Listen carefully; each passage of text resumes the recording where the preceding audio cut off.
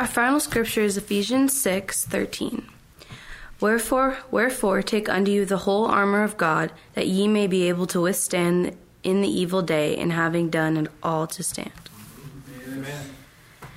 Our gracious Heavenly Father, we thank you for giving us your Son and allowing us to seek your word and put on the full armor of God. We thank you for this day and allowing us to fellowship with each other. We pray that you would bless the food and bless the hands that prepared it for us. In your Son's name, amen. Amen.